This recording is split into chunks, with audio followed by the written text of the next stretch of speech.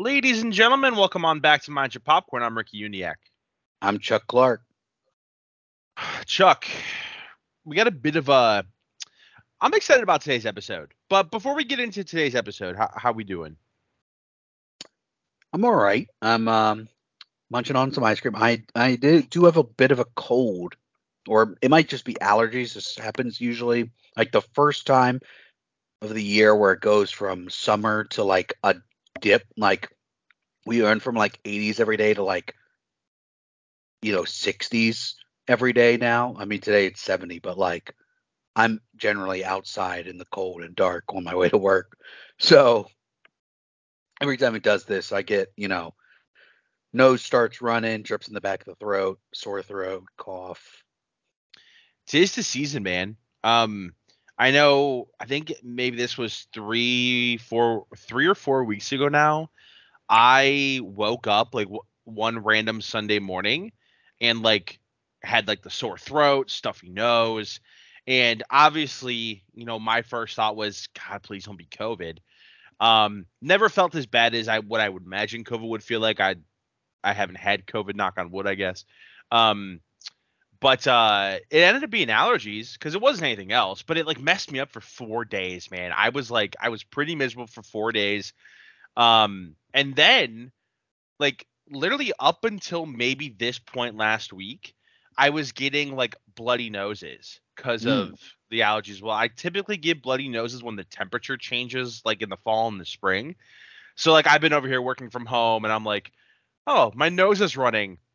Wipe, and then just blood, and it's a crime scene. And I'm like, oh no. So yeah, dude, tis the season.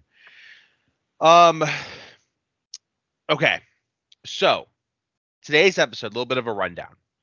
We're going to talk some sports here in the beginning, like we normally do. We got some MLB and some NBA stuff to talk about, as well as I know there's an NFL game tonight. Chuck, I know your team's playing.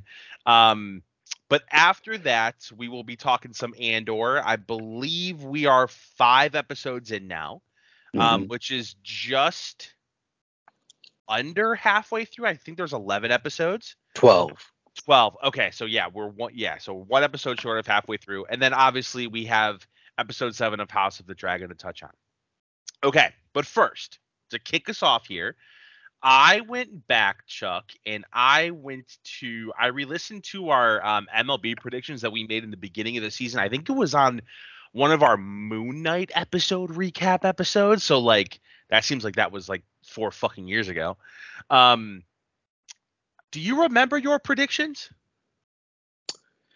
I think I had Dodgers, Astros. Okay, so you did better than me. Your World Series could still happen. Your World Series prediction. So this is how you did. We both predicted the ALCS NLCS World Series matchup. In the ALCS, you had the Blue Jays versus the White Sox. Mm. Yikes. Uh, Yikes. Yeah. NLCS could still happen. Dodgers versus the Cardinals. Are the Cardinals? I think the Oh, you Cardinals are on the wrong side of the can't bracket. happen. You're right. You're right because they'll They have could to they play the could do the Dodgers. DS, but not the CS. Right. And then your World Series matchup was the Dodgers and the Blue Jays. So again, that's still very much on the table. Um, yikes, my predictions. Um, now I'm gonna give myself credit here because I distinctively remember picking the Yankees in the ALCS, and you started treating me like I was clinically insane after that. I picked Yankees and White Sox. Okay. So you and I both were on the White Sox bandwagon this year. Um, maybe the most disappointing team in baseball this year, probably, I would say. The Uh, Angels, but I mean, you expect disappointment from the Angels, that's so the it's like, biggest are you disappointment of disappointed? the last 10 years. Yeah, no, I'll the tell you Angels what, really could take the NBA sport here. NBA teams, if an NBA team's looking to tank, they need to hire the president of the Angels. I saw. We'll get to it, but I think we're on the precipice of in a tank race like we've never seen before, and we will get to that shortly for sure. Um, my NLCS matchup, Giants. Ooh, not great. They weren't as bad as the White Sox, but obviously They were only up for the wild card. They did not make it. I had the Giants versus the Mets. Mets could still happen. My World Series prediction was the Giants versus the White Sox. Oh, yikes. Oh.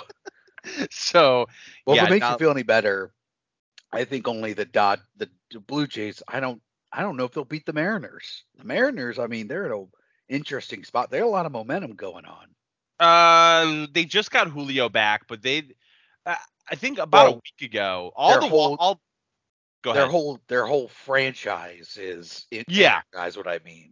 Yeah. I mean, it's a great story. Flights from Seattle to Toronto, I think. Outside of my own rooting interest in the playoffs, Seattle might be number one for me, as a team that I like to see kind of make it through here. But I mean, while we're on the topic here, let's just kind of go through the bracket.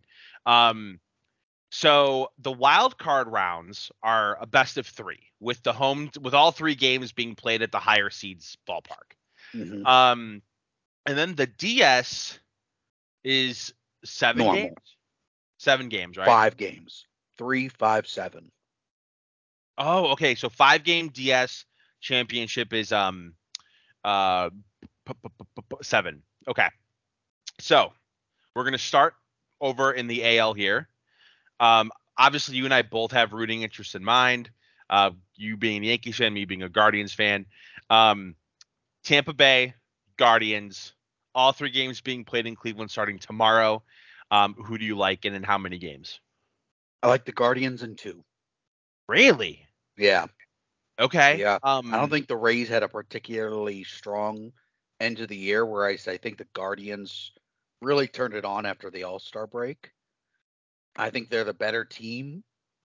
I saw a thing that was like, it's advanced stats or whatever, but it was like statistically the Guardians team is like the 3rd best team in the past like 40 years of baseball or something like that.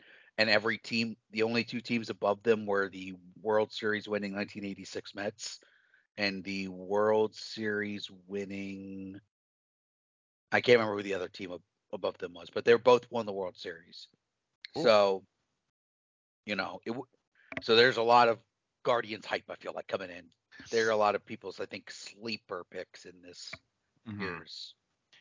Yeah, they're basically, the way I see it, like I feel the exact same way about the Guardians that I do about the Cardinals in the NL. They're like the sneaky team that might be able to make a deep run. But I like the Guardians in 3.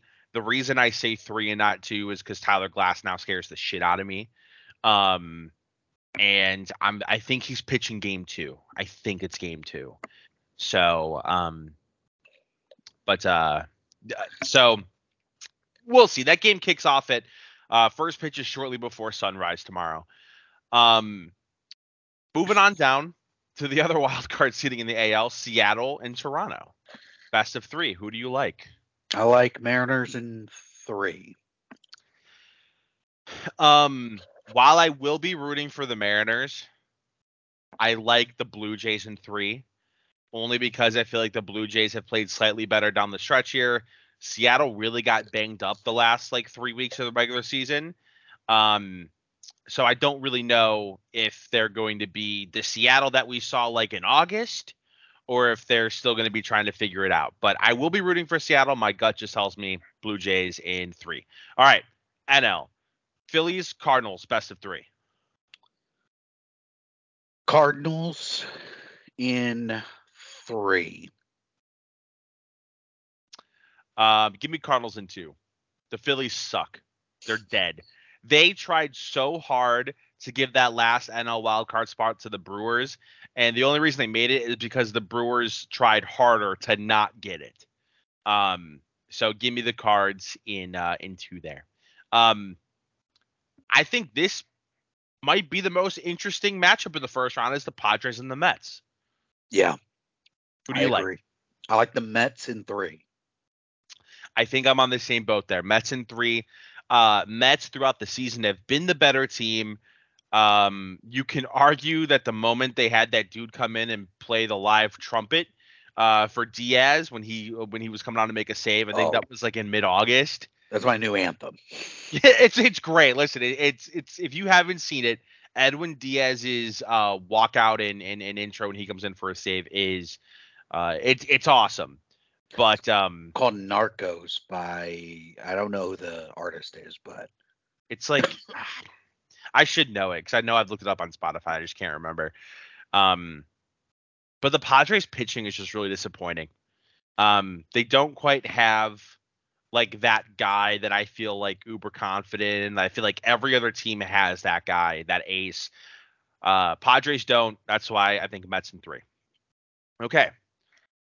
Going back to the AL, the DS here. Chuck, it's the Guardians versus the Yankees for you. Who do you like in this best of 5?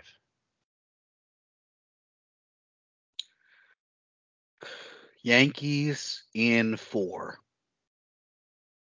I'm on the same exact boat as you. Mm. The Yankees have unfortunately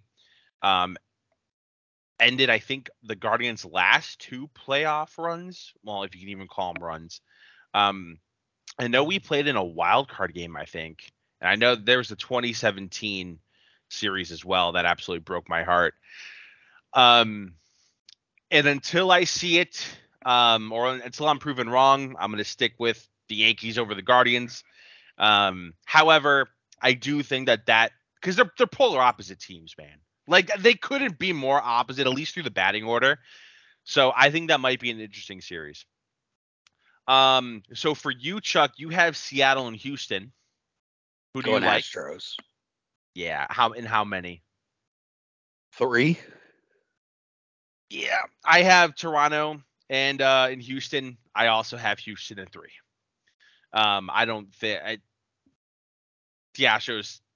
This is the most mid-good Astros team I've ever seen, but they're just not losing in the playoffs. This is what they do. I know, and it's so incredibly annoying. I mean, I can you even call them mid? They've won like 103 games. I know, but they don't feel like I they know, lost 2 of 3 to the Orioles down the stretch. I know, I know. I think the Guardians I think we either tied with them in the season series or we had the tiebreaker over them. Um, but that is quite literally the last team I'd want to face in the playoffs. So moving on over to the NL, you have Braves and Cardinals. Who you like? Braves in 4. Okay, all right. I'm going to say Braves in 5. I think the Cardinals have a good enough lineup to keep up with the scoring because the Braves are going to score runs. It's just what they're best at. Um, but I'm in agreement that the Braves come out of that series. Dodgers Mets.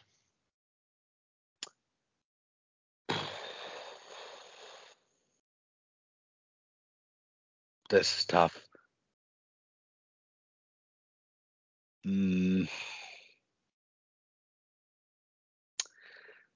Dodgers in 5. You think it's a quick series? No, out of 5 out of 5. Oh, you're right. You're right. My bad. Yeah. Okay. So I'm going Mets in 5. Um, I don't really have anything to back up why I think that. I just kind of like the Mets, and I think that outside of Atlanta, they're the best chance of taking down the Dodgers. So I don't think we get to see the Dodgers Atlanta matchup. I think at least maybe this is just a fan in me really hoping for a Braves Mets best of 7 series in the NLCS. So ALCS, you and I both have Yankees and Astros. Astros in 6.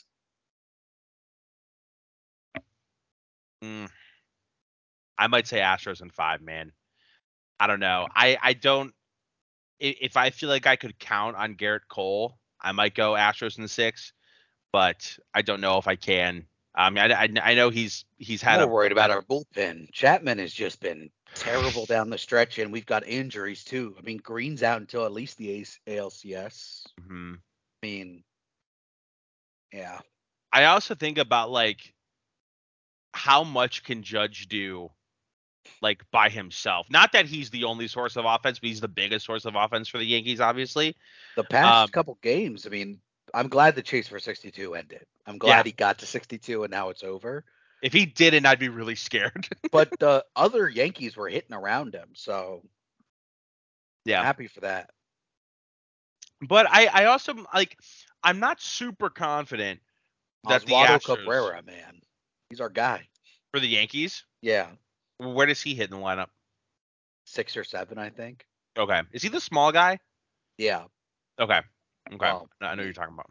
Aaron Hicks is small too, but Well, I guess that's true. All right. Braves. For you, it's Braves Dodgers. Who you like? Braves in 7. Man, I'm going Mets. Well, for me it's Braves and Mets. I'm going Mets in 7. All right. So then for you, Chuck, you have Astros and Braves in the I'm World going Series. Braves in 6. All right, so you think Braves repeat. I got Astros and Mets. I'm going Astros in 6. I just think the Astros are too good. And again, that doesn't make me happy because I hate the Astros, but I have a funny feeling it's going to be one of those years, unfortunately. Okay, so we'll obviously throughout, throughout the weeks here.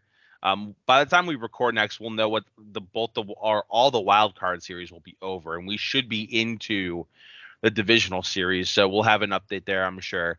You and I might be at each other's throats by this time next week. We may not even be recording this time next week because one of our games or the games are on, but we'll figure it out. We'll keep everybody updated. NBA preseason has started. There's already, again, I'm on the record with saying that the NBA is the world's greatest reality TV show. We may not be able to see everything that happens, but we'll be damned if something slips through the cracks. Last night, I was driving and I got a ping on my phone. I have tweet alerts on for Shams and Woj, and I got the ping that there apparently was a fight at the Warriors practice that day. And when the news broke, obviously doesn't really breaks with all the details. So details were kind of coming in, over the next hour or so. It turns out it was between Draymond Green and Jordan Poole, which was shocking to me because not that I watch a lot of Warriors basketball, but they play, those are both guys that get a lot of playing time. You would assume they had somewhat of a good relationship. But apparently from what I read, Chuck, I know we were talking about this in the pre-show, so feel free to interject here if you know something I don't.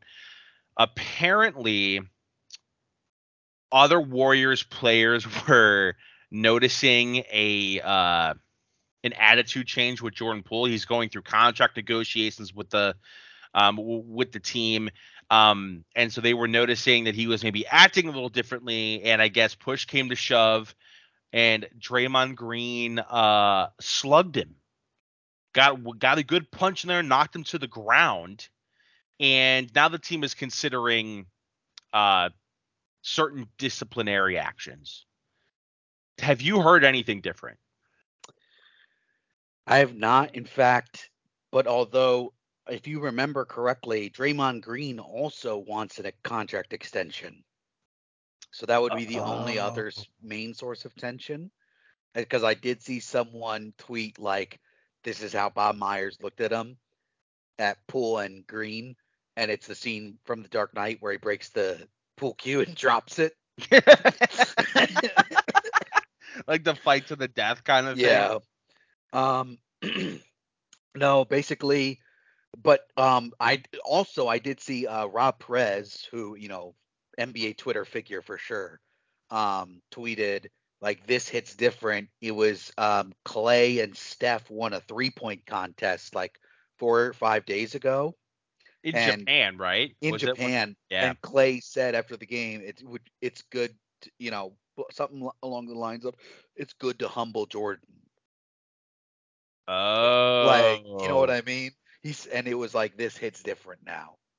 Let me see if I can find the exact tweet, but yeah.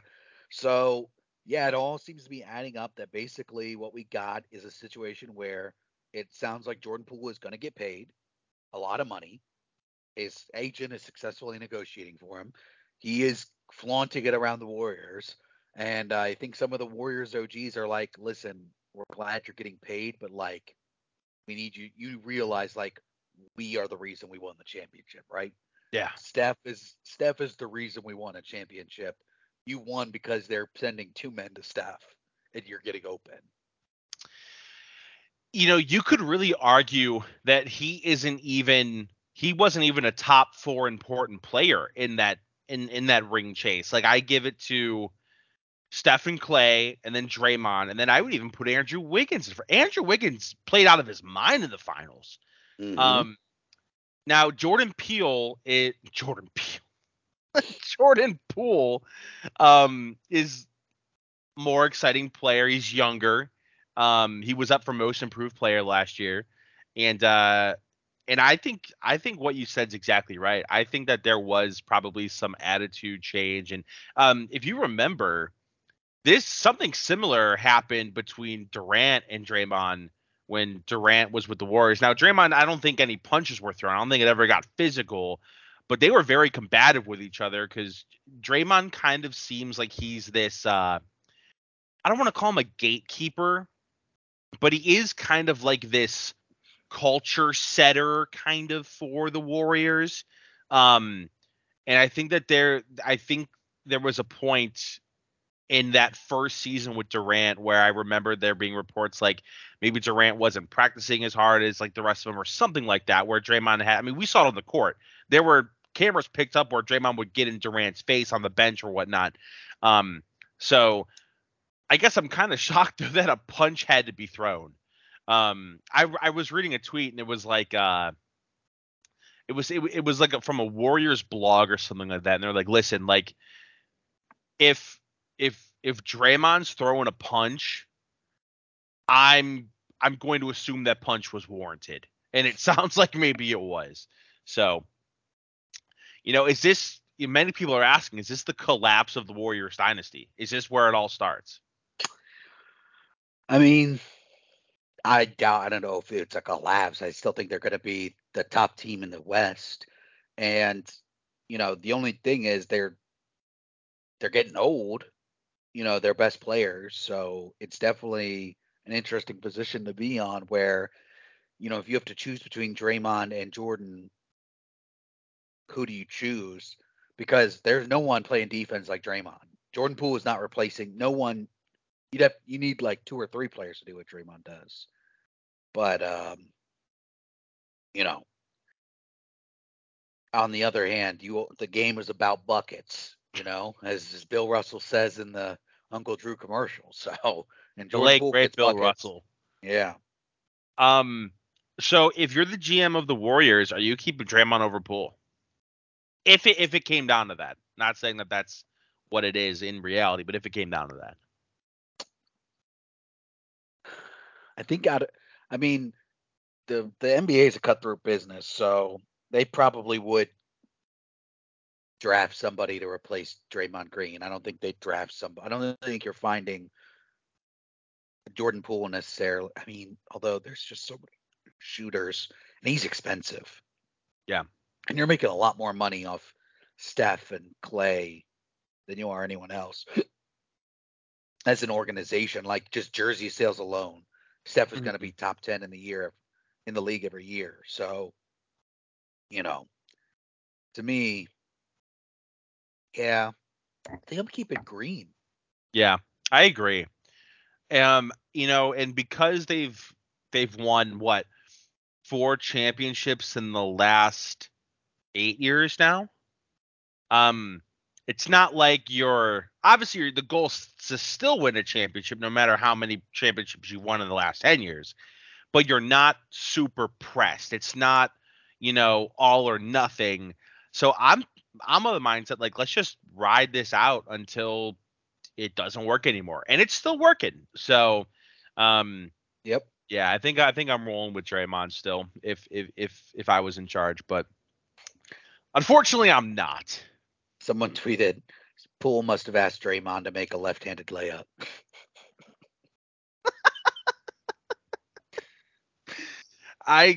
To be a fly on the wall, man.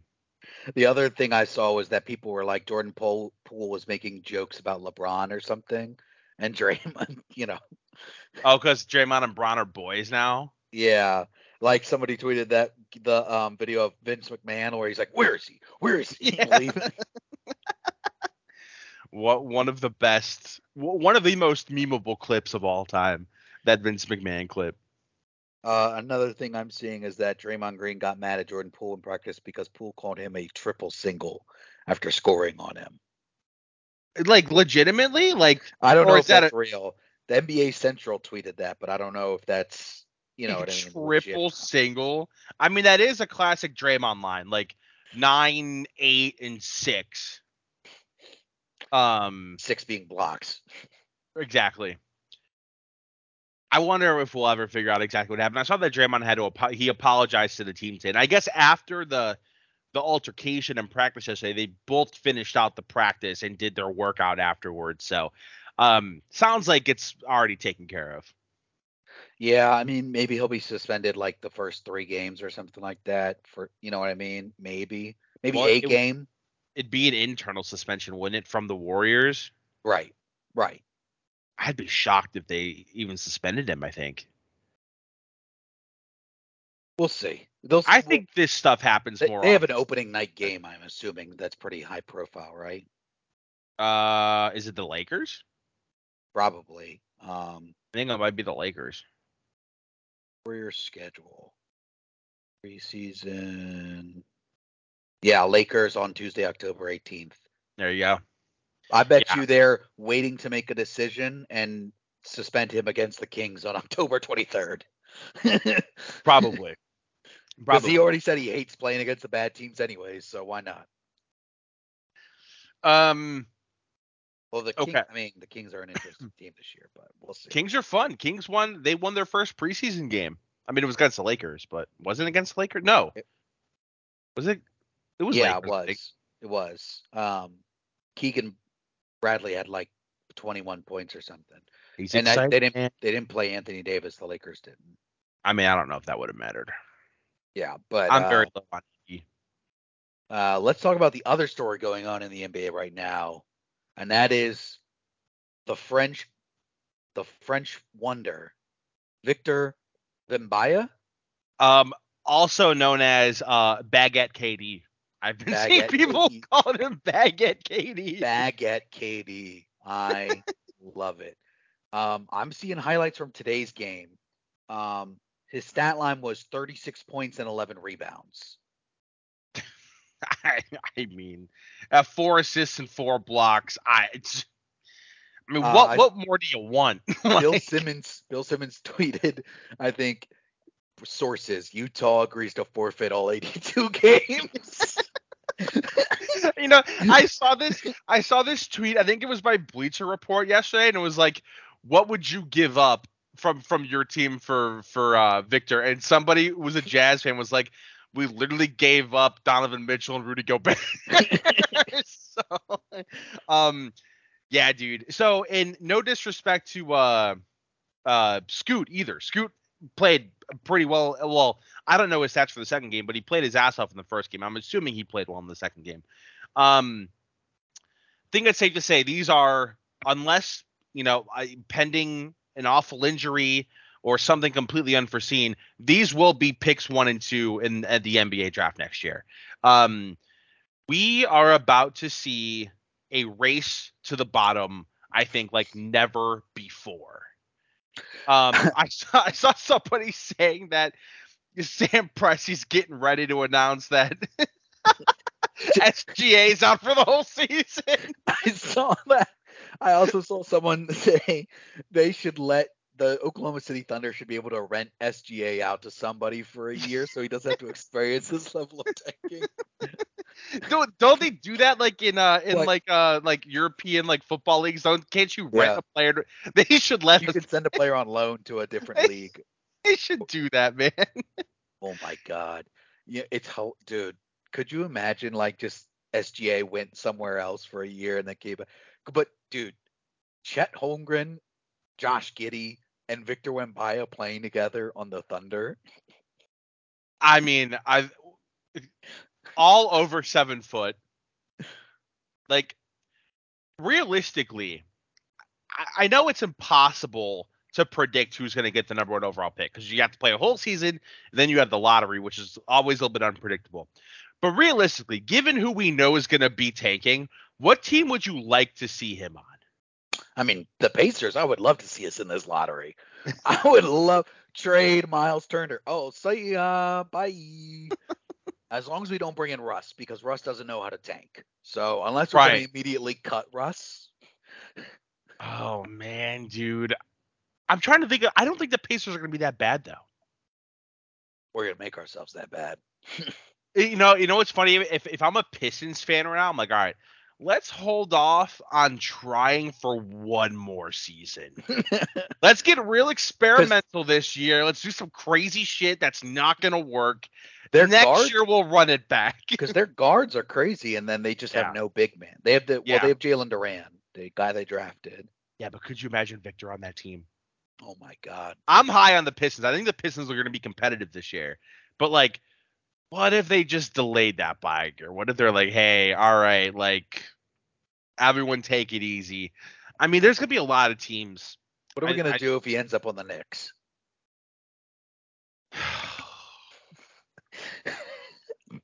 I don't know why I'm like so upset because that talk about a franchise. Like what's the word? The YouTube series. The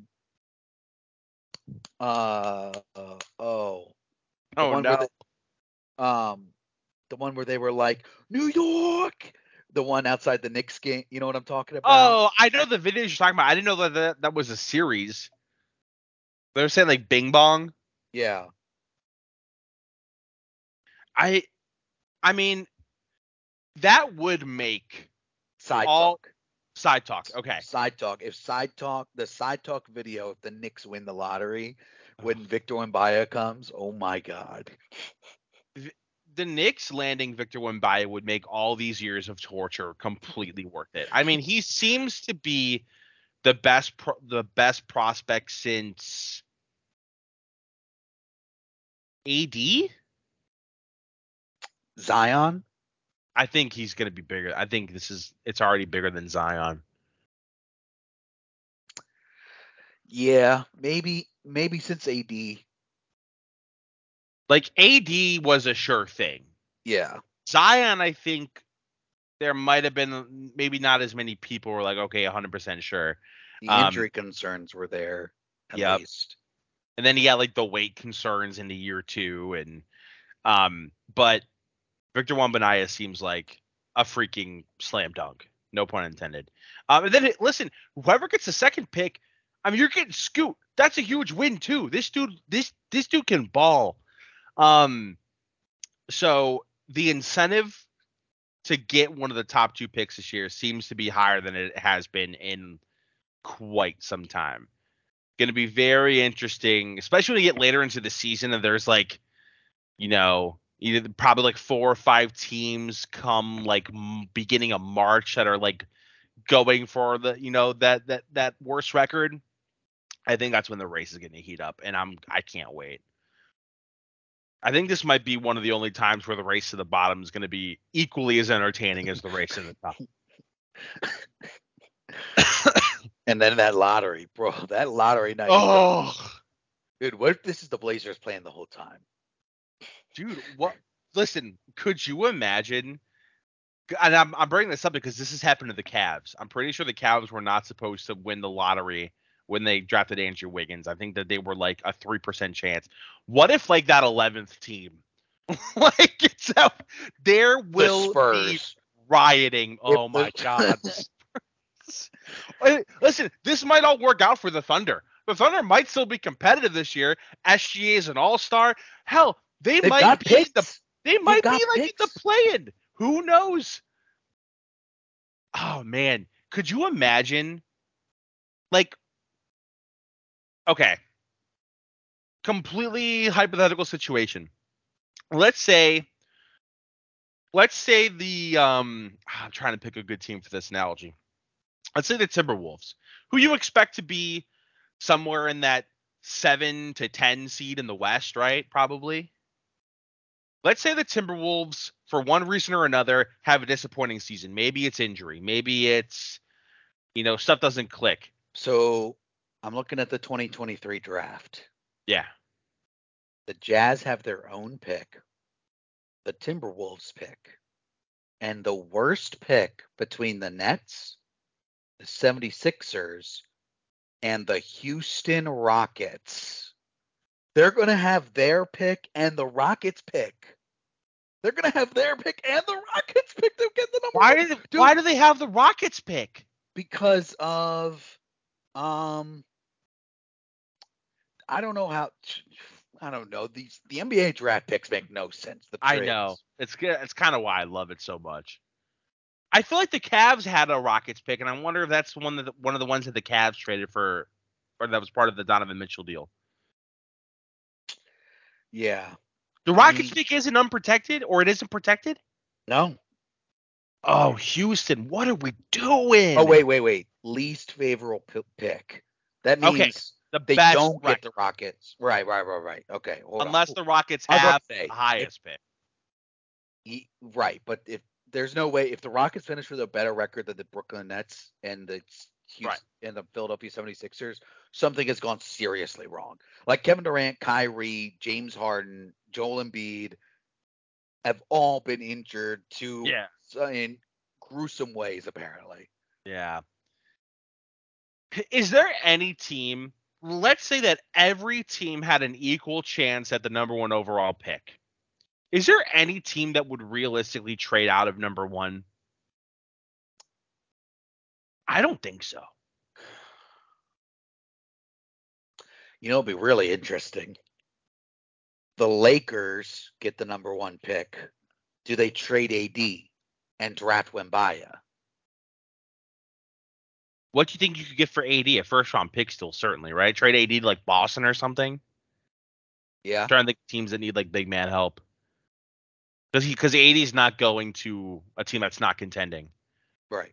I mean, AD on the Nets would be cool. It wouldn't be cool, but it would make sense. Okay. No, you know what team that would give up a lot for AD is the Knicks. Trade AD to the Knicks, get 2 first rounders for him, and then draft Wembanyama. The Heat have assets to move. Although by next year's number one pick, maybe not. But yeah.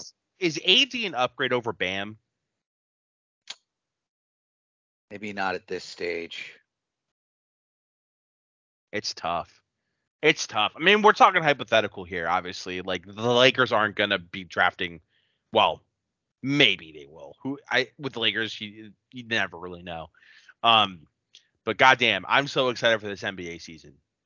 We are less than 2 weeks away from opening night. I believe opening night is going to be a week from this coming Tuesday. I think. The 18th. Yep. Perfect. I'm excited. I'm trying to think. Definitely not this episode, but maybe our next episode we do some predictions. Yeah. And kind of get into that. But before we get to the shows, quickly talk about the Thursday night game that's going to be happening tonight. So for those of you that are listening to this, the game has already happened. Thursday night game between the Colts, which is obviously Chuck, that is your team, versus the Broncos. Who do you like? Who should I bet on?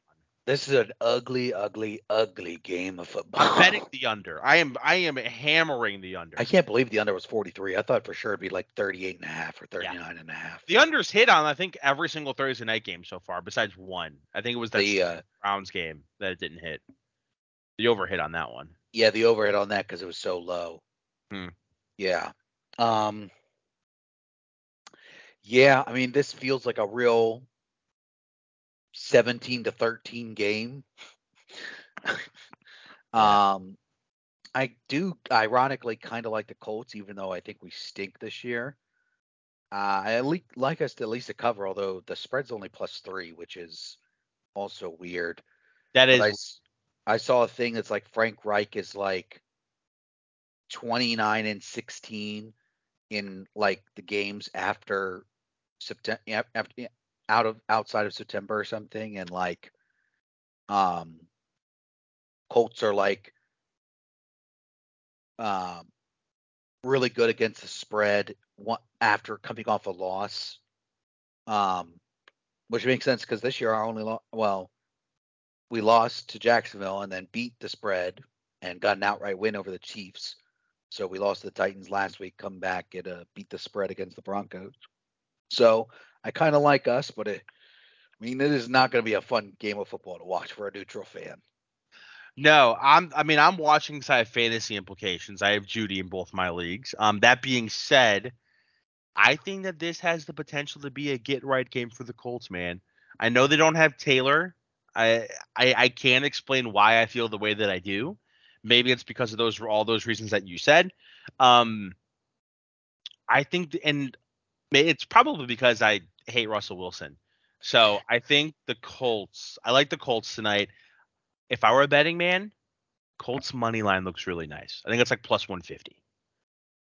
So that's what I'm looking at. Um, who do the Browns have this weekend? The Chargers. We're gonna lose. It's gonna be terrible. It's gonna be so bad. Both our teams suck. But You guys have like the third hardest schedule going forward too. yeah, it's not great. We for whatever reason we have like I think according like to PFF we have like the number one offense in the NFL, which I don't know how that's possible. I know the offense has been putting up points, but man, our defense is like I mean we're just throwing room temperature butter out there, man. That's what we're putting on the field for defense, and people are just running right through us. The Atlanta Falcons ran 14 straight rushing plays with a dude they just signed off their practice squad and ran it down our throats for a go-ahead touchdown on Sunday. Um, so yeah, we're not beating the Chargers, dude. Um, but this is already week 5. NFL season, these first couple months always fly by and catch me so off guard. We're approaching the halfway point, so things are getting interesting. How are your fantasy teams doing? For the most part, pretty good. I've got one 4-0 team, a lot of 3-1 teams. Last week was a bit of a week for me. I've got one 0-4 team. It's not great. I don't think I'm going to do that league again next year. It's an auction league.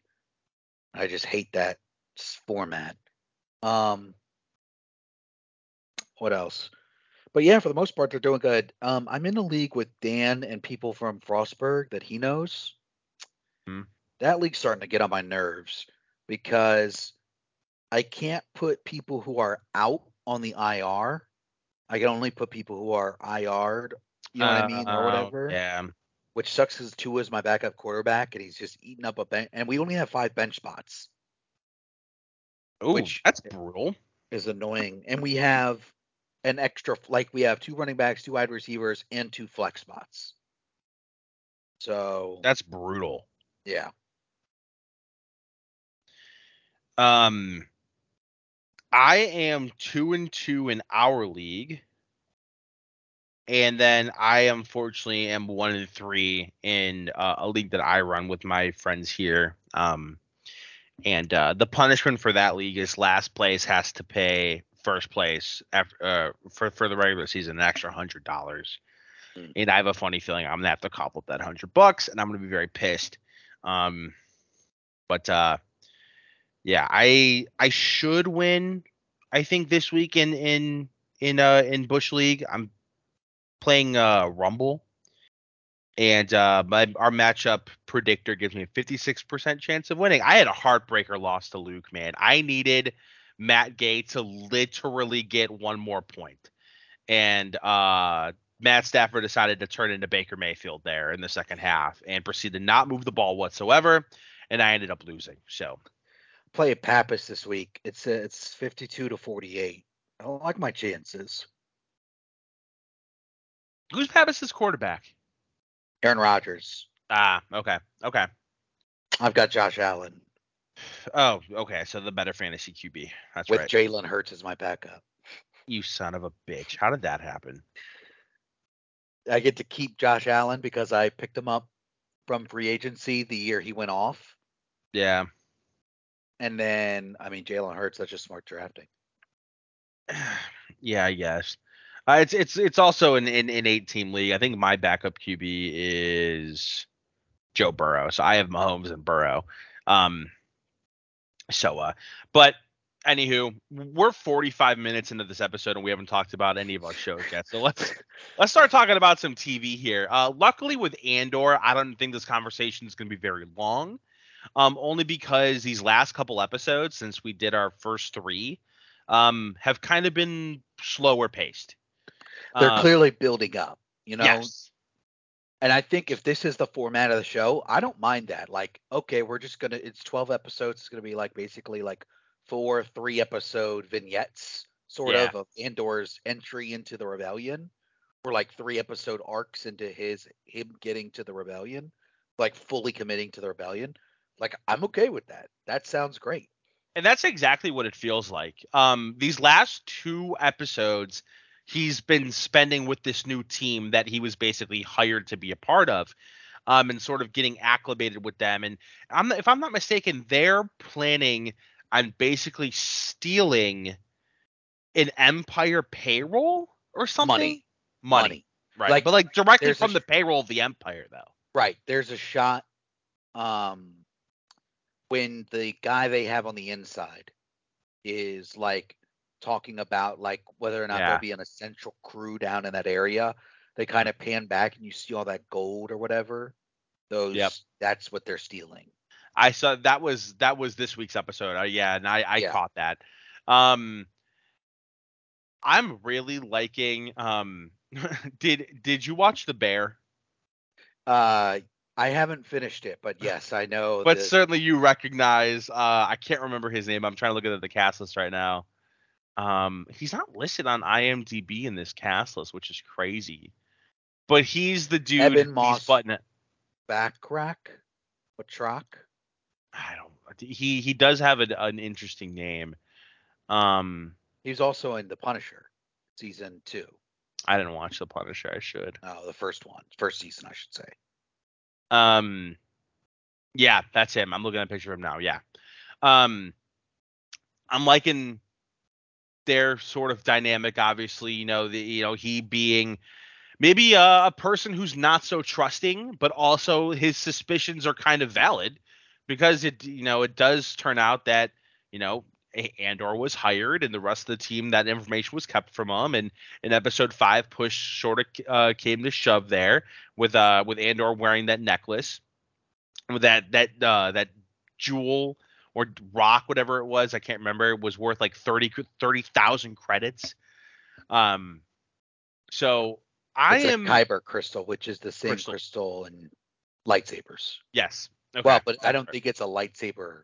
It can't be used in one, but it like, you know what I mean? I think like in the Star Wars lore, the crystals have to be cracked or something. It's some well, no, the Jedi they have to go on a like journey to find them basically. Um, Spirit walk. There's an episode where younglings do it in Clone Wars. There's an episode where Ezra Bridger does it in Rebels. So you can go and watch those if you want. But there's also like if you remember in Rogue One, they're harvesting Kyber crystals from the Jedi Temple, which is what they use to like make the weapon in the Death Star. yeah. Yeah. That's right. That's right. So there are Kyber crystals that just aren't like Jedi weapon, you know? Yeah. Um, I'm really enjoying the pace of this episode or of this season so far. Like I know when we talked about the first 3 episodes, it kind of really did feel like a 3-episode pilot or like a stage setter. But these last 2 episodes, we've had time to like be with this team that he's a part of and also see what's kind of like how they're setting it up on the inside, like with their I guess you can call him their mole or their inside guy with the Emperor. Um, it's been a breath of fresh air, I think, with Completely opposite from the other show that we're going to be reviewing, like in terms of pacing. So, I really like it. I'm very excited to see where we start to go in the second half. It seems like next episode they might start this plan of theirs and kind of get the gears turning there. Yeah, I'm also interested to see what happens with the initial bad guy, the Cyril Karn, the guy who was investigating on who this Uncle Carlo is and what's going on with him. Because clearly he's still obsessed with Andor, Yeah. and we know Andor's about to take part in a big heist of Imperial stuff. So I wonder how that's all going to work out. There's a lot we don't know with that character. You're right. He's comes off as like obsessive. And we don't spend a ton of time with him over episodes 4 and 5, but in episode 5, is that his mom that he goes to visit? Yeah. Okay. We did learn though that cereal exists in the Star Wars universe. That was kind of exciting. We like never see what food is like with Star Wars, so I thought that was interesting. Do we want to get to House of the Dragon, or do you have anything else you want to touch on with Andor? No, I think I'm just looking forward to. I'm also loving what's going on with Mon Mothma. I'm interested to see what happens in the next episode with her. Yeah. Who the person she wants to bring in. Mm-hmm. I'm trying to think. When were we introduced to her? Episode 4, right? She's in the original Star Wars, yes. Wait, what? Yeah, she's in the first Star Wars movie. Not the actress, obviously, but Mon Mothma. Oh, okay. That's probably why. Hold on, I gotta look this up. So you're saying, who was the actress in A New Hope? Oh, I'm sorry. She's not in A New Hope, but she is in episode 6. Oh. Yeah. I gotta look this up. Yeah, okay. Yep, I see it now. Because there's like 3 different storylines that are all kind of going on here. You have that antagonist we were talking about. I can't remember his name, the obsessive dude. You obviously have Andor and his team, and then you have her, Mon Mothma. So, it doesn't feel like this heist they're about to pull is going to be the big climax of this season. This seems a little too early for this to kind of be what this entire season is going to be about. So I am interested to see where that line or that storyline goes. Okay. House of the Dragon, episode 7, titled Driftmark. We covered episode 6, so we don't really have to touch on episode 6. Episode 7 kicks off. We are at Lana's funeral at Driftmark. This entire episode happens in what feels like the course of about 24 hours. Yeah. We start off, everybody's here. A little bit of a fun fact about this episode. I don't know if you saw this, if they mentioned it in after the episode. This is the first episode that they shot. Yep. So I think like this first scene of the first episode is that first time that everybody was filming for the show. Everybody's at Driftmark. One thing that was very apparent to me off the bat is all of these kids, mainly Allison and Viserys' kids, they're all fucking weird, man. Like, you get that conversation, like there's Aegon and Aemond, and then I don't remember what the daughter's name is. I don't either, but she's got like basically premonitions. She can see the future. Yeah, she's a little weirdo, but they had that conversation like right in the beginning where she's like speaking out loud what sounds like some sort of prophecy while she's like playing with a spider in her hand. She's talking about blacks and greens. Oh, I didn't even think about that. I didn't notice until after the show, so I saw it on Twitter. Like, she might have this, which is like a form of premonition in the Targaryens. And then it had the subtitles of what she was saying. But yeah. Well, so there's that scene right in the beginning where she's playing with that spider and she's saying all that crazy shit. And then both of her brothers are basically staring at her all confused, talking about how one of them is probably going to have to marry her in the future. Like very, very weird stuff here in the beginning. Yeah, incest. Yikes. Yeah. We also get a scene. So obviously there's the whole funeral scene of a Valerian funeral. They basically launch the body in like a stone casket into the water. So a little bit different than a Targaryen where they burn the bodies with the dragon, like we saw in episode 1. For the Valerians, they launch them into the water because they are the rulers of the sea.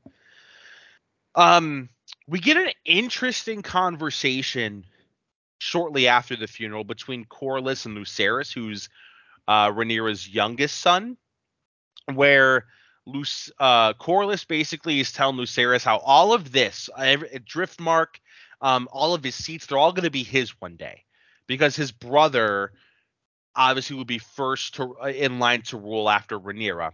Mm-hmm. And Lucerys, credit to him, he something I never really thought about. He's like, listen, he does his best Jon Snow impression. He's like, I don't want it, because if I am sitting in Helena, these by the way, is the girl's Helena, okay, is the that's right. daughter's name. I remember hearing that's also that's strangely fitting for her. But Lucerys basically says like, listen, if I inherit all this, that means everyone's dead. And like obviously like I don't want everyone to be dead. So credit to him for having some common sense. One of the few people in the show that has displayed common sense so far.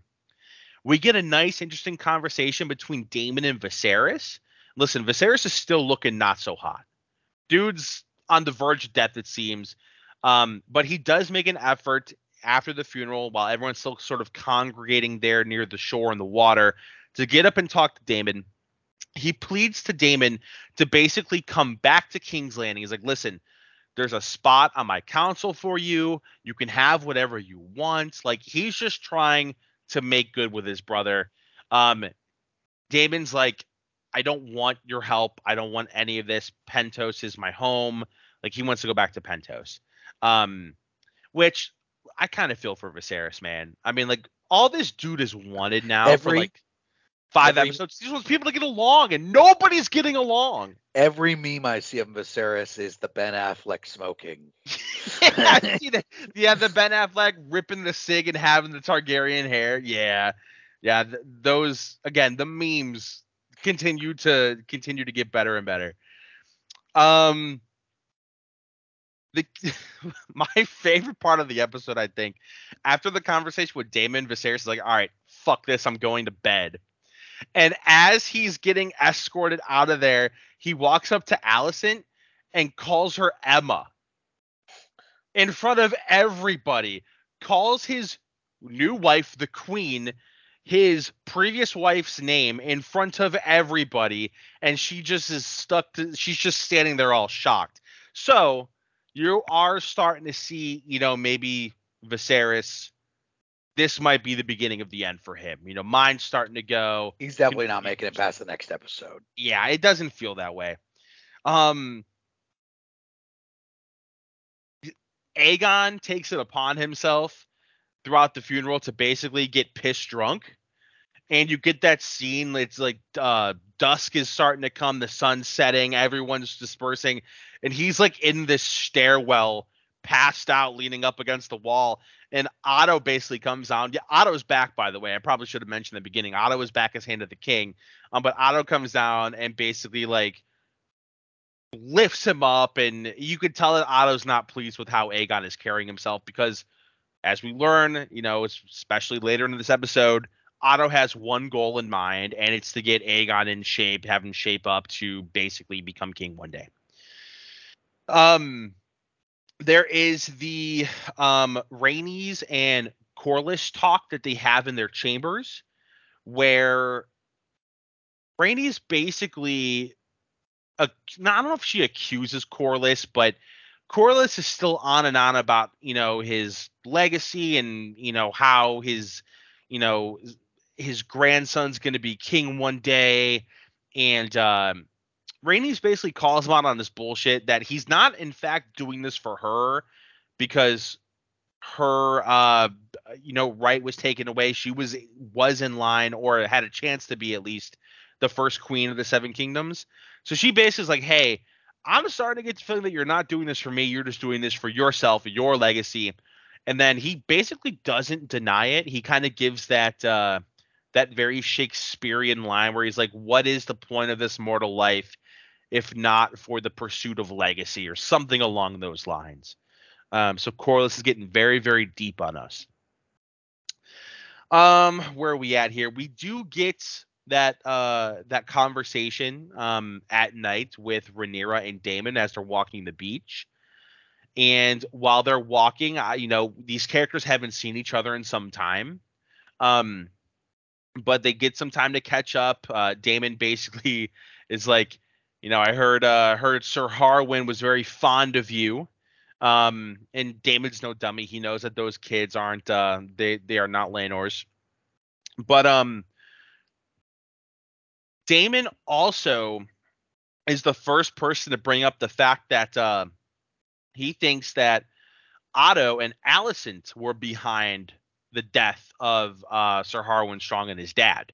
So he's the first. Yeah, we know he's not wrong, but he's the first person in the show to bring this up. And I thought it was interesting because Rhaenyra's like, I don't believe Alicent is capable of basically cold-blooded murder like that, which is where she's wrong. She's giving Alicent, well, she's wrong and sort of right, because Alicent didn't ask for that. That was what's his face. That was the other Strong brother who basically went ahead and did that, and then went to Alicent and was like, "You're welcome. Like, where's my prize?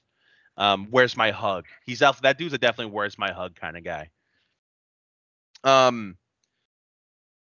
This conversation leads to them basically getting it on. I don't know how. It kind of just pops up, but they basically get it on the beach. So you can start to see that their little romance, this, your typical uncle and niece romance, starts to heat back up again. While they're getting it on, we go over to Aemond, who takes it upon himself. I mean, this dude's got some balls, man. This dude goes to try and claim Vhagar in the middle of the night. Now, for those of you that maybe aren't familiar with the different dragons and their sizes, Vhagar is he was around during Aegon's conquest. He was one of the dragons. He is the biggest by far of all the dragons, and he was Laena's, but obviously before Laena died.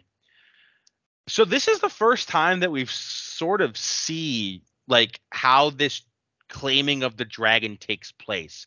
So when a dragon rider dies, that dragon all of a sudden becomes free game. However, the dragon does basically still pick the rider. I'm under the impression where if Vhagar didn't think Aegon was a suitable rider, he probably would have burnt him to a crisp or ate him right there in the middle of the night. But Aemon's able to claim him. They end up going on this never-ending story dragon ride. At least I got never-ending story vibes. But it was pretty cool. You really got to see how big Vhagar was in comparison to somebody from the show, because I mean, he walks right up to him and, dude, he's massive. Mm-hmm. That is a big ass dragon. While they are going for their ride, the rest of the cousins, so this would be Laena and Daemon's daughters and then Rhaenyra's kids, they basically notice that somebody has stolen Vhagar. They go and meet Aemon in one of the tunnels leading back to the castle, where we get the second ever kid fight in Game of Thrones. The first ever kid fight being between Arya and Joffrey in season 1. Mm-hmm. But this is a full blown brawl between all the kids, and it's everybody versus Aemon at this point. Aegon's not there. During the fight, Aemon, with a rock in his hand, looks at Jacaerys and calls him Lord Strong, which, it is pretty obvious at this point that those kids are not Laenor's. They are Sir Harwin's. And This prompts Jacaerys to pull out a blade. So homie came strapped, which rightfully so because Aemon did have a pretty big rock in his hand. By the way, first episode in the I'm sorry, not the first episode, fifth episode, sixth episode? Oh, the training scene, is that what you're going to talk about? No, the daughter. The first time we see the daughter. Oh, Helena? Helena. When Alicent is telling, when they give him the pig, Alicent tells him, "You'll have a dragon someday," and Helena says he'll have to close an eye. Yeah. And so I think for you and I, when we heard that in that episode, we obviously knew.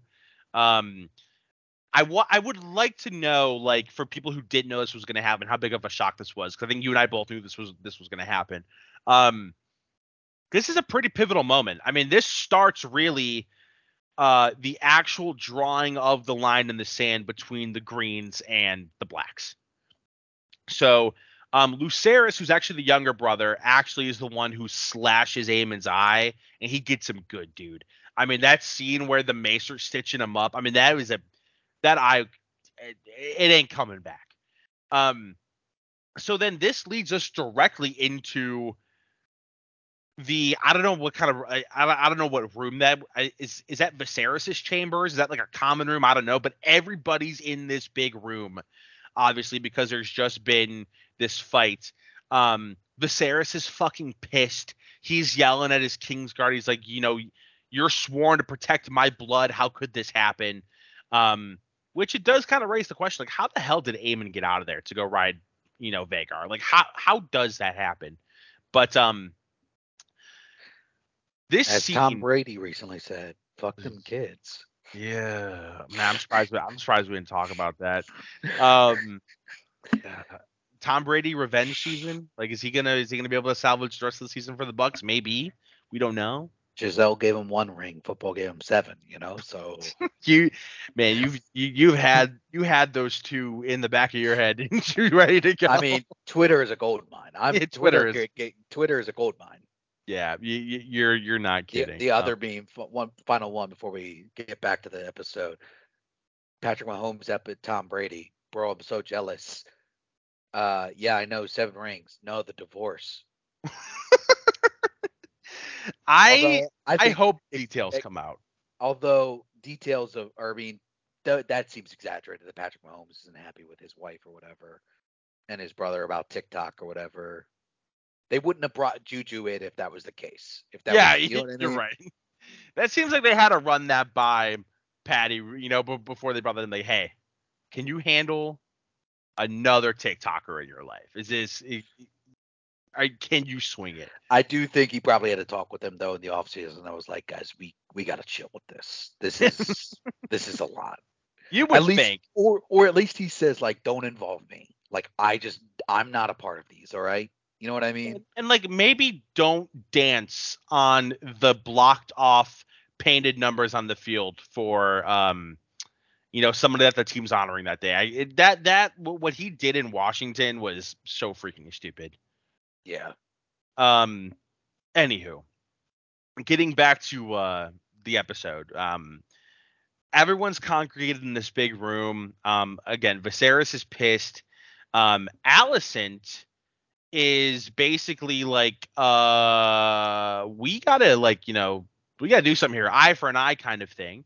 And she calls on Sir Criston to basically go take out the eye of Lucerys. And there's that really tense moment where you can kind of see, like, is Sir Criston gonna do it? Is he actually gonna go cut this kid's eye out? And then the other, I think it's like the head of the Kingsguard is like, don't do that. And Sir Criston confirms, he's like, I'm your protector. Like, yeah, I'm sworn to you, but I'm not gonna, like, I can't go chopping off or cutting out eyes or chopping off heads. Like, I'm just trying to cut out a kid's eye. Exactly. I'm sure he wanted to because he hates Rhaenyra that much, it seems. But alas, he does not. But Rhaenyra actually says that all of this happened. Her kids are actually the victim because Aemon called them bastards and called them Lord Strongs and, questioned the legitimacy of their birth, which, listen, Aemon's right. Like, Um, they are not Laenor's kids. Everybody knows it. Viserys goes up to Aemon and is like, "Who told you these lies?" Aemon kind of looks at his mom for a second, and you kind of get the feeling like, "Oh my god, is he gonna throw his mom under the bus here?" Well, then he like throws Aegon under the bus, and Aegon's like, "Me?" Um, but then Viserys goes to question Aegon, and Aegon's like, "Listen, like we all know, like enough. Like just look at them, dude. Like they are clearly not Laenor's kids." Um, and Viserys, poor guy, man. He's like, all right, enough. The next person to put into question the legitimacy of Princess Rhaenyra's children will have their tongue cut out for it. So homie's not messing around. He kind of has this mic drop moment where he's like, all right, and that's it. Everyone go to bed, make your peace, whatever. He starts to walk away. Alicent's like, that's not sufficient. Like, and she's starting to lose her mind here. She is so hell bent on now getting back at Rhaenyra that while Viserys is walking away, she goes up to him, pulls out that's the cat's paw dagger, pulls that out and charges at Rhaenyra's kids. Rhaenyra steps in the way. Rhaenyra kind of bodies up Alicent and kind of like is holding her arm with the knife. They're kind of squared up at this point. One of my favorite little details from the episode is Sir Criston Cole immediately goes to follow the Queen, and you hear the other Kingsguard guy basically tell him not to, and then Daemon has to basically step in and block him from getting involved.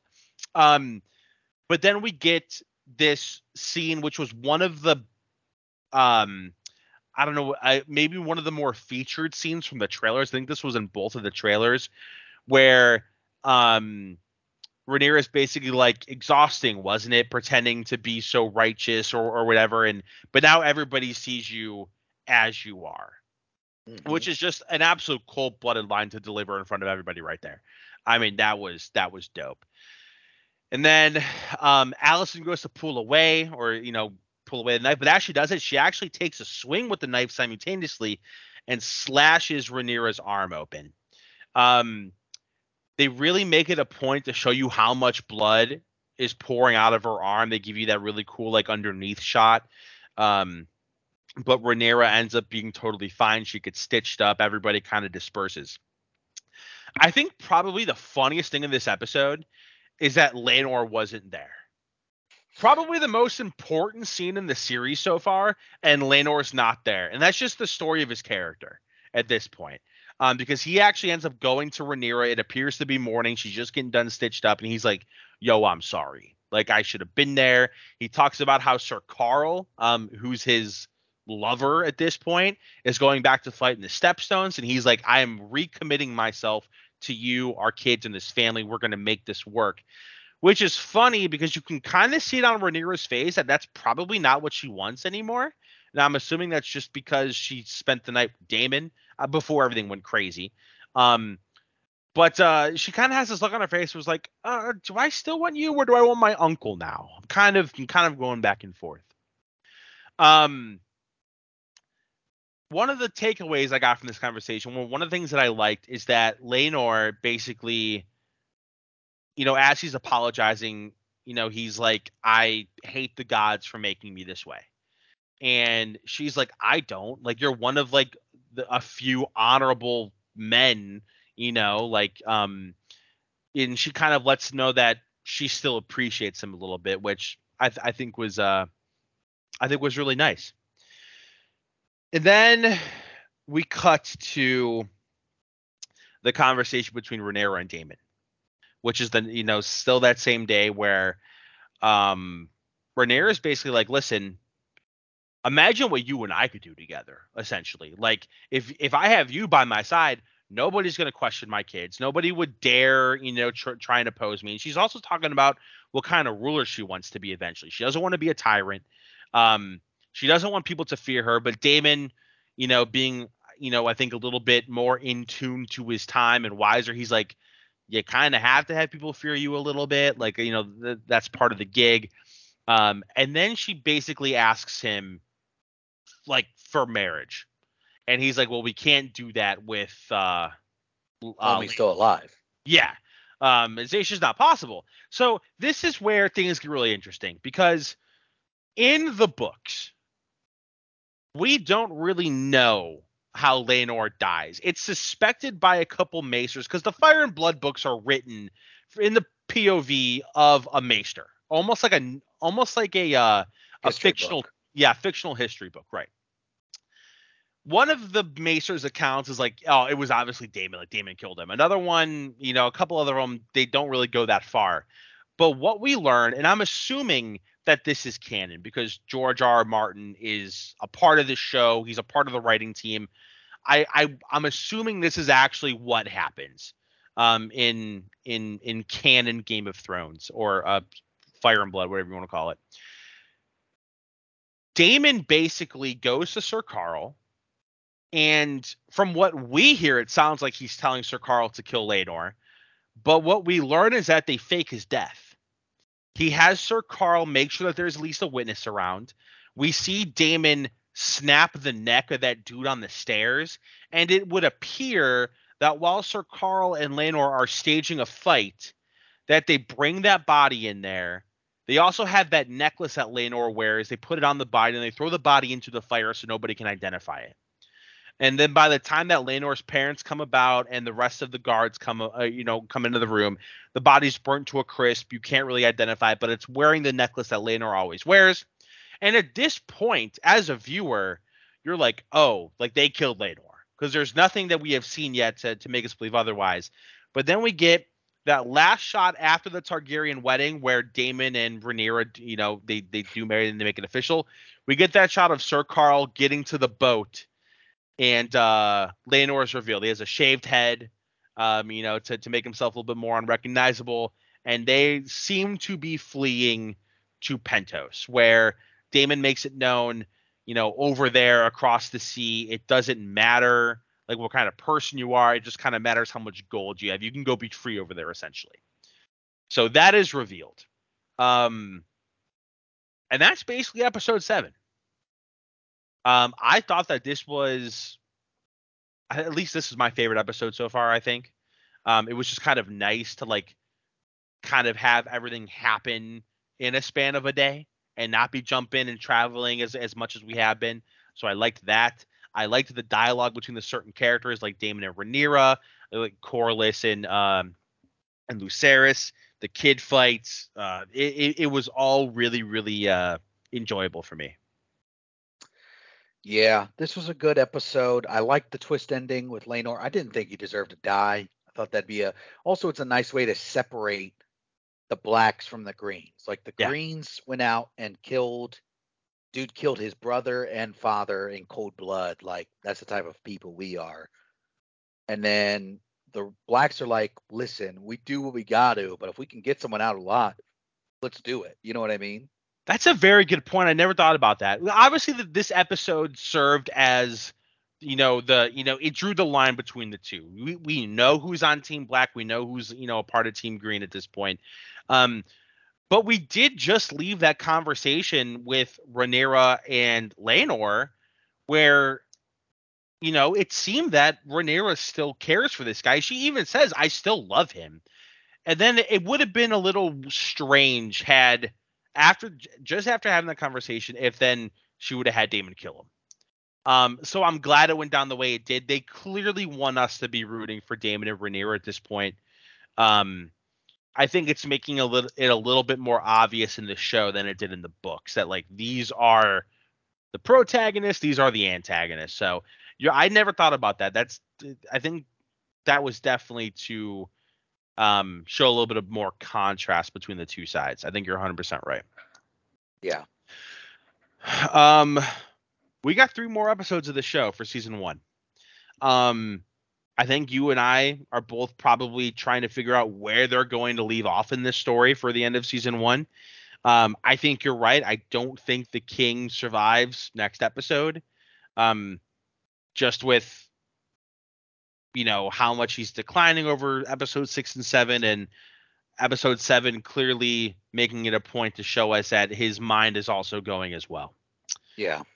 So I'm excited, man. I can't imagine we're going to get to any of the super juicy stuff this season.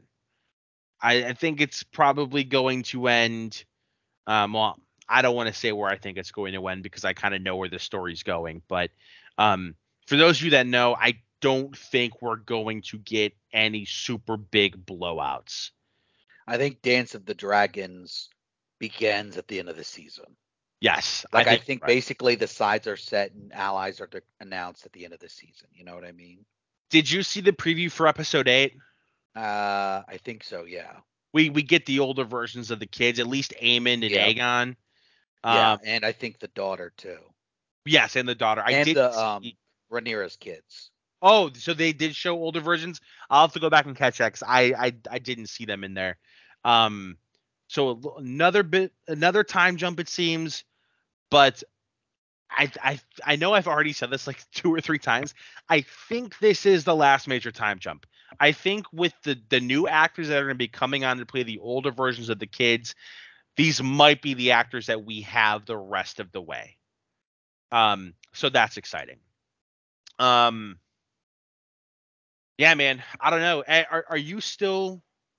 Do you still feel the same way about the show? Has the show been able to make you any bit more excited than you thought you could be? It's done the best that it could, and I'm Fair. I'm not dreading the watches. It's well made television. Yeah. So I'm glad about that. You know what I mean? I read this tweet and I have not watched Rings of Power yet. Have you? I think you said you have, right? You keeping up with Rings of Power? I haven't watched. I've watched the first 2 episodes and then I haven't gone back to rewatch the rest, but I probably should. Season 2's already started filming, so Yeah. I'm probably gonna watch Rings of Power once all the episodes are out. But I did catch this tweet Sunday night of somebody saying like, "Has there ever been a better time for enjoyers of fantasy television than right now?" Because Rings of Power seems to be doing really well. I've yet to meet somebody or even maybe like read a tweet of somebody who like isn't or who's like maybe hating House of the Dragon. So it's a good time, man. This is good television, and I'm gonna be sad when this first season is over. That's probably also why I'm saving Rings of Power for when the House of the Dragon is over. I can just get caught up on that and have something to hold me over. Mm-hmm. All right. Is there anything else you wanted to touch on before we wrap this up? I think we pretty much went over it all. I think we did. We have kickoff here in about an hour for Thursday Night Football. So I know we're both going to be watching that, but we will be back maybe next week. Hopefully, I don't know what my week looks like. I don't know what your week looks like, but we will be back nonetheless to get caught up with whatever we need to get caught up with in House of the Dragon, and Andor, and maybe even She-Hulk. I'm trying to think of next week's the finale of She-Hulk, right? It is. Okay, yes. that's right. This week we got the Daredevil episode. It was good. I liked it. I enjoyed this week's episode. So it seemed like the episode I had been waiting for a few weeks. So I saw a lot of people had a lot of positive things to say about this week's episode. So we will get caught up with all of that and then some in our next episode. So until then, if you're listening on Spotify or Apple Podcasts, feel free to go ahead and leave us a review. We would greatly appreciate it. You can follow the podcast on Twitter. We are at Mind Popcorn. In the bio of the Twitter or of the podcast Twitter, you can find both Chuck's and my personal handle as well, in case you want to shoot either of us a follow. You can follow the podcast on TikTok. We are at Mind Your Popcorn on TikTok. But until then, we got some playoff baseball starting. NBA season is going to be getting picked back up here, so we got a lot going on. Scary movie season, I know I'm going to be trying to watch a couple of the scary movies that I haven't gotten to yet this weekend and the next. But until then, we will talk to everybody next time.